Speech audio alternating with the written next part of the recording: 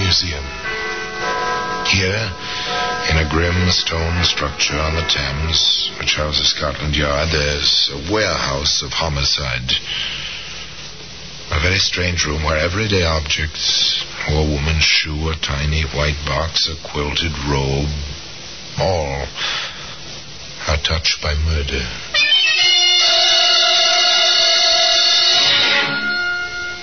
You take this raincoat. It's a familiar object. Waterproof cloth, rayon lining, collar. You can turn up against stormy weather. Here in London, it's called a Macintosh. But you wouldn't wear this raincoat. Odd, isn't it, Inspector?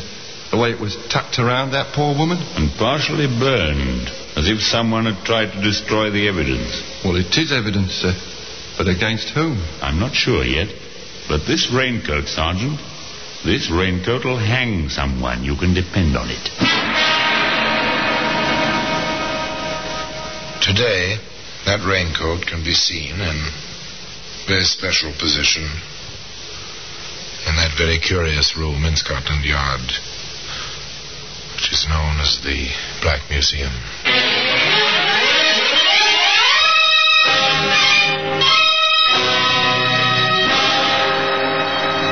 From the annals of the Criminal Investigation Department of the London Police, we bring you the dramatic stories of the crimes recorded by the objects in Scotland Yard's Gallery of Death, the Black Museum.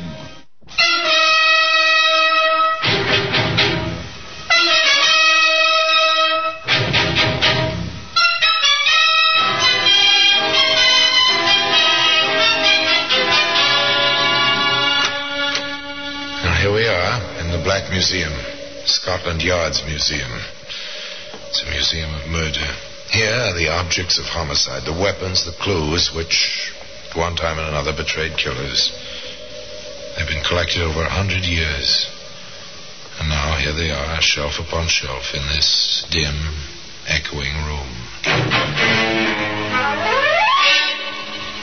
Here lies death, on these shelves, in these glass cases.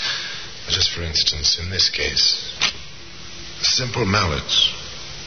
Just the sort of thing a suburbanite might use in his garage or his shop working at wood carving on a quiet weekend. As a matter of fact, a suburbanite did use this mallet on a quiet weekend. But not for wood carving. The raincoat. There we are. Stained, charred, too, around the edges. It isn't anything you'd like to handle for very long, but there's a story attached to it. A story that begins in the kind of place you immediately associate with absolute silence. No, not a graveyard. A chess club. It is silent, isn't it? And into this silence of concentration, there intruded... London City Chess Club. Is Mr. Agard there? Sorry, sir, I haven't seen him yet. This is the steward of the club. May I take a message? We're expecting him. I see. My name is Chamfer. My address is 46 Edison Mews East. He knows. We've had some contact by way of Agard's insurance business. Yes, sir. And the message? I want to see him about a policy. Tell him it's rather urgent. I want him at my house tomorrow evening at 7:30 sharp. Very well, sir. I'll tell him as soon as he gets in. Mr. Agard, sorry to disturb you, sir. Just a moment, steward. There. Now, your move. Now, steward. A most important telephone message for you, sir. Came in about half an hour ago before you came in. Otherwise, I would never have disturbed you. From a Mr. Chamfer, sir. Chamfer. Strange name. Oh, yes. Yes, perhaps I do know him. May I have the message, steward? That was all. That was all until the next evening. A little bit after 7 o'clock on a streetcar, this quiet little insurance salesman, John Agard, said to the conductor of the streetcar... I beg your pardon. Does this car take me to Edison Mews East? I've never been out there before, you see. I'm not... Yes, you're all right, mister. Take you about 20 minutes from here. Oh, thank you very much. I'll call it out for you if you like. Oh, yes, thank you again. Thank you very much.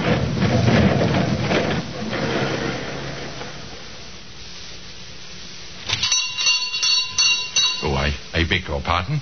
May I trouble you for the right time, please? It's 7:35. I am right for Edison Mews East, aren't I? Back one block to the car line. Oh, thank you.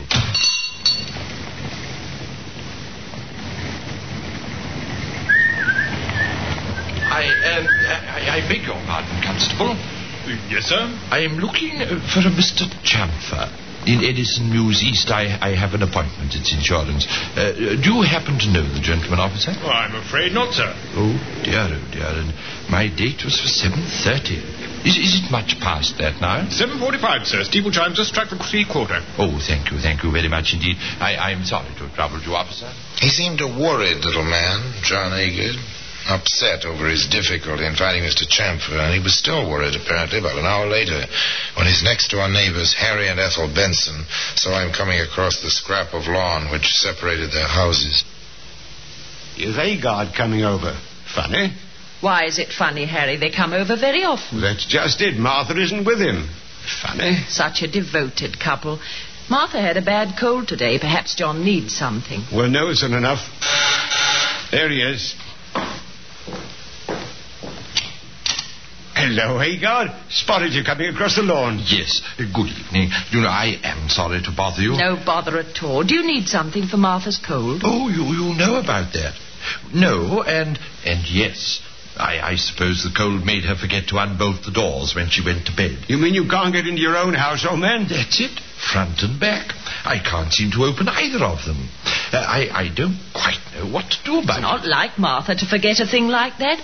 Does she always bolt the door behind you when she's alone? Oh, at night, yes. There's only the two of us. I do so rarely go out without her, but tonight it was business. If you'd come across with me, I'd appreciate it so. The three of them crossed the lawn to the Agard house. 3 ordinary people. An insurance agent, a bank clerk's wife. The wife said, Let me try the front door, just for luck. John Agard said, It won't help her. I've tried several times.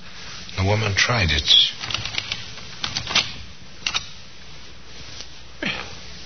That's a bit strange. I could have sworn. It happens lots of times. The lock gets stuck. It's really open, and you think it's locked, and it just won't work. Well, now you're here. Won't you stop in for a moment? Well, what with Martha's cold and all... She'll like to see you. Come in, please. Well, just for a minute. Martha? Martha, dear? The Bensons are with me. Martha! Oh, my... Good Lord. Martha.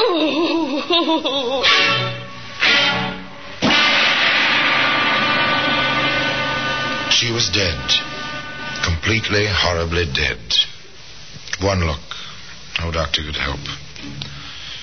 The woman's head was battered in. She lay before the fireplace, her arms and legs twisted awkwardly like some carelessly dropped wooden figure, and there was blood on the hearth. On the walls, too, on the chair, on the rugs.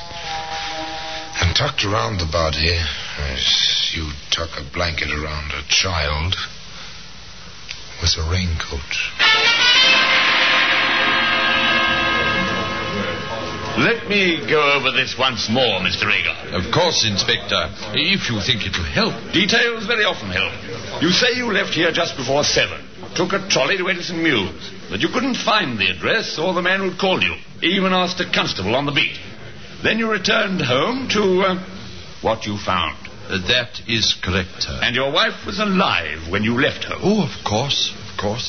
That was about 7:15. The boy who delivers milk says he saw her in the kitchen through the window about that time. The newsboy says he tossed the evening paper at the front door about 6:30, but saw no one. Can you corroborate any of those points? Oh, I took the paper with me at 7:15. Martha was alive when I left. Who could have done this, Inspector? Who? We'll find out. We usually do. May I see the cuffs of your trousers, Mr. Agard? The cuffs of my... Oh, yes.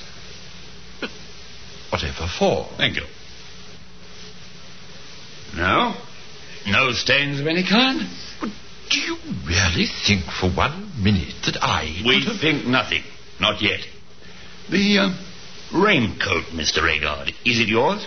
Are there 2 worn spots at the buttonhole? There are. It's... Ma'am. When did you see it last? It was hanging on its usual hook in the hall. I see. Thank you, Mr. Agard. That's about all for now. That's about all for now. But not nearly all. The experts were at work. Somewhere, somehow, the tiny thread which would lead to the heart of the tangle would be found. In a quiet office in Scotland Yard, Inspector Mason discussed the experts' reports with Sergeant Crandall.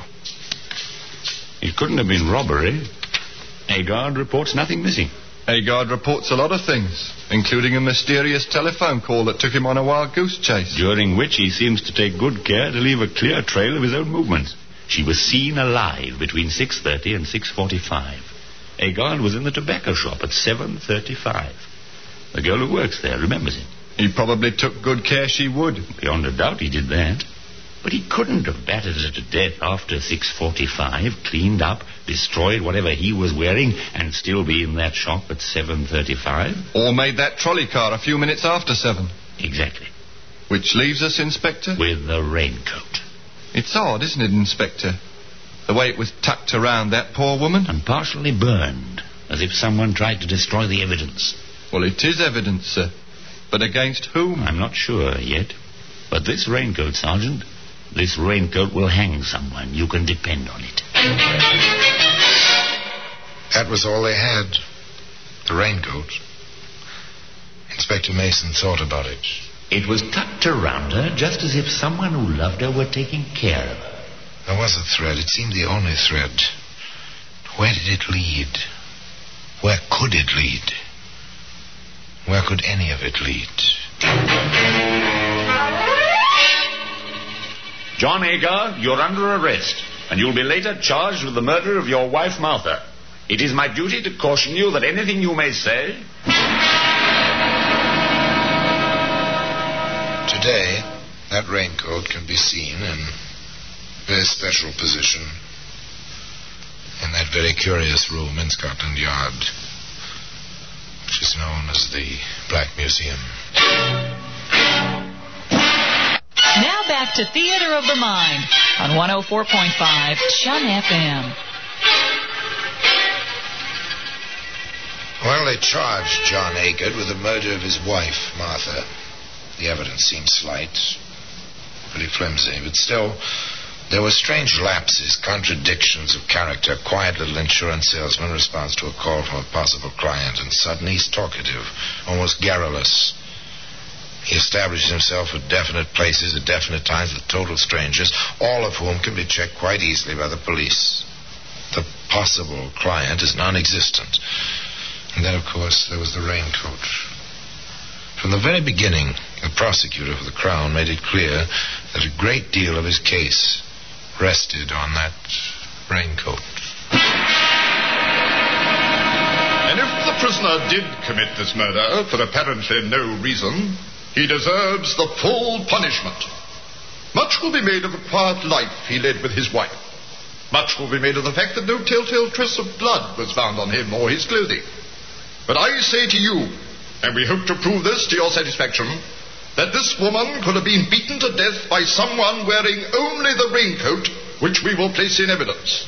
Now, who, ladies and gentlemen of the jury, could have approached Martha Agard naked save for that raincoat, except her husband, the prisoner, John Agard?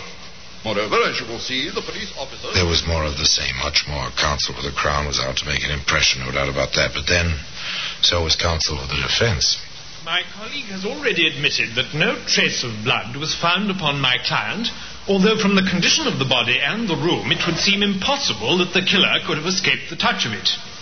Then again, there was no time.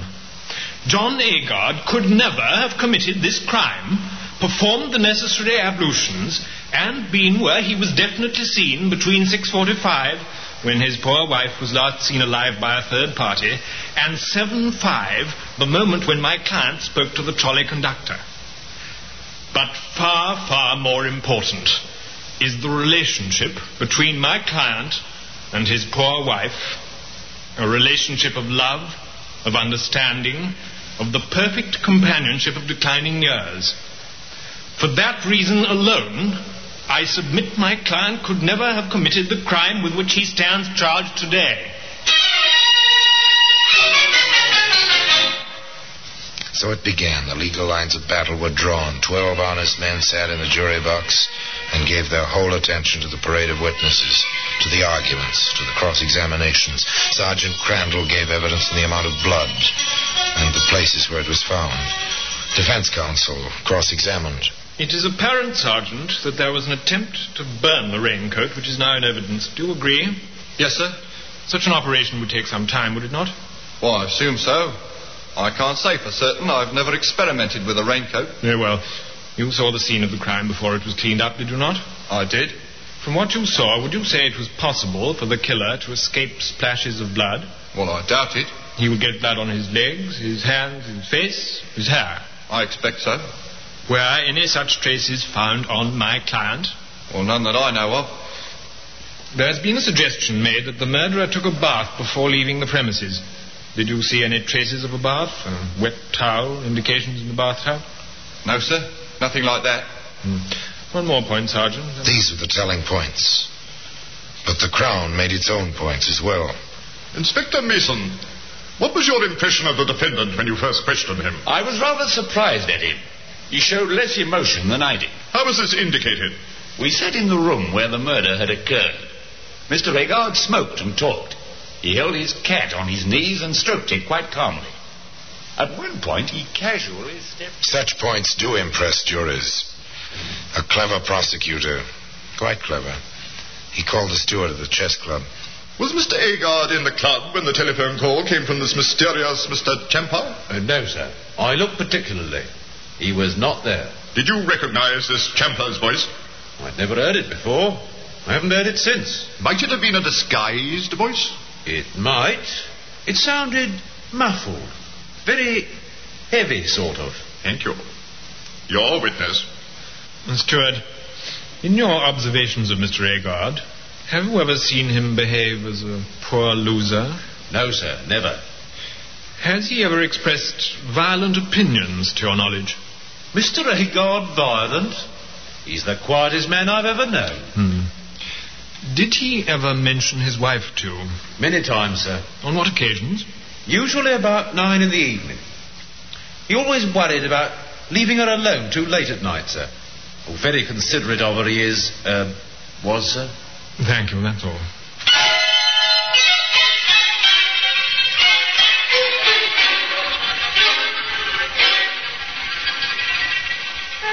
There it was, all they had. An elusive case. An impression, really, more than a case. Very difficult to prove, but just as difficult to defend. For instance, the evidence of Harry Benson, who was with John Agard when the body was discovered. And in all the years you've been neighbors, what would you say impressed you most about my client's relationship with his wife? His absolute devotion. Never a quarrel, never a raised voice. They liked the same things. They were perfect for each other. Your witness? Mr. Benson, after the discovery, who called the police? Why, Agard did, come to think of it. My wife was very upset. She was sick over what she'd seen, as a matter of fact. Yes, he was the one who thought of the police. He used the telephone quite calmly. Quite calmly. Thank you, Mr. Benson. And naturally, the defense brought John Agard's immediate superior to the stand, the manager of the local branch of the insurance company Agard represented. This man's testimony was double-edged. On direct examination, he stated, We have always had complete faith in Mr. Agard's integrity and character. He carried a large policy on his own life in favor of his wife. She was not insured. To the best of our knowledge, which is rather complete, Mr. Agard has never been in financial trouble in his life. On cross-examination, he explains, Yes, I live near Edison Mews East. Mr. Agard has been to my house many times. He knows the way very well. I cannot imagine why he asked for directions. I was at the cinema that evening. My neighbor recognized Mr. Agard when he came to the door of my house. Unfortunately, I was not at home. When John Agard's turn came to take the witness stand, there was little left for him to say. I did not kill her. I had no reason to. I loved her. Opposing counsel summed up. The judge made his charge to the jury. Again and again, you have heard the importance of the time element in this case. Could this man, or any man, have committed this crime, removed all traces of it from his person, dressed and been at a trolley car line 20 minutes from his house, in the time between the moment the milk boy saw the victim alive and the moment the conductor saw the defendant on the trolley car? More, there is no evidence to connect the defendant directly with the crime. The case is entirely circumstantial. No motive has been established. I can only... They listened. The 12 honest men in the jury box. They retired and they debated. What went on in that jury room is sealed in silence under the honored tradition of the law. Anyway, 40 minutes elapsed. Then the jury re-entered the courtroom. The clerk asked the usual question. Are you agreed upon a verdict? We are.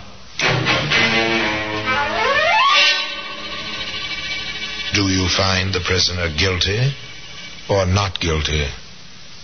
Guilty.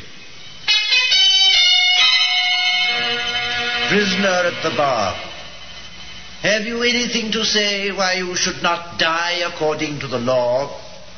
I am not guilty. I have nothing else to say.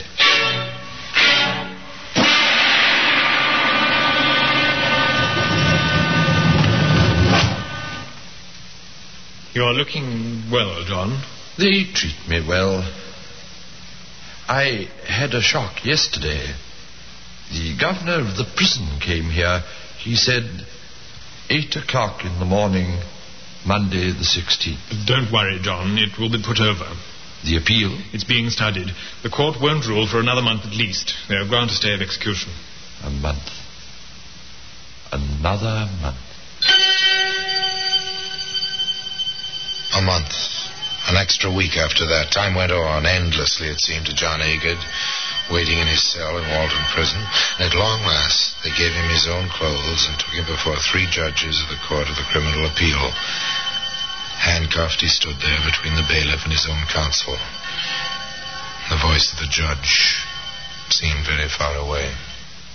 There is indeed reasonable doubt in this case. We believe there is eminent difficulty and doubt.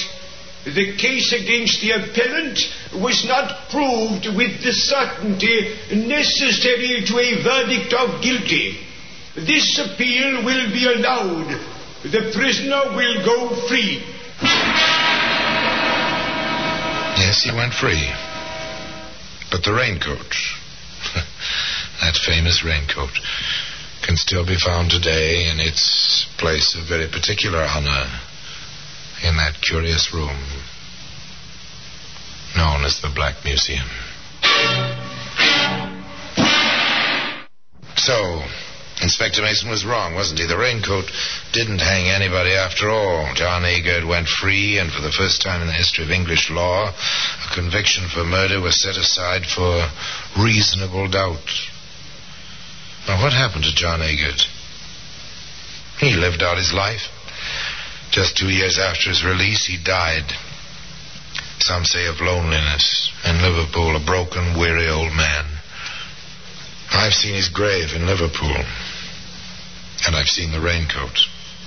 That famous, enigmatic raincoat in its place of particular honor in that strange room in Scotland Yard known as the Black Museum. And now, until we meet again in the same place for another story of the same kind, I remain, as always, obediently yours.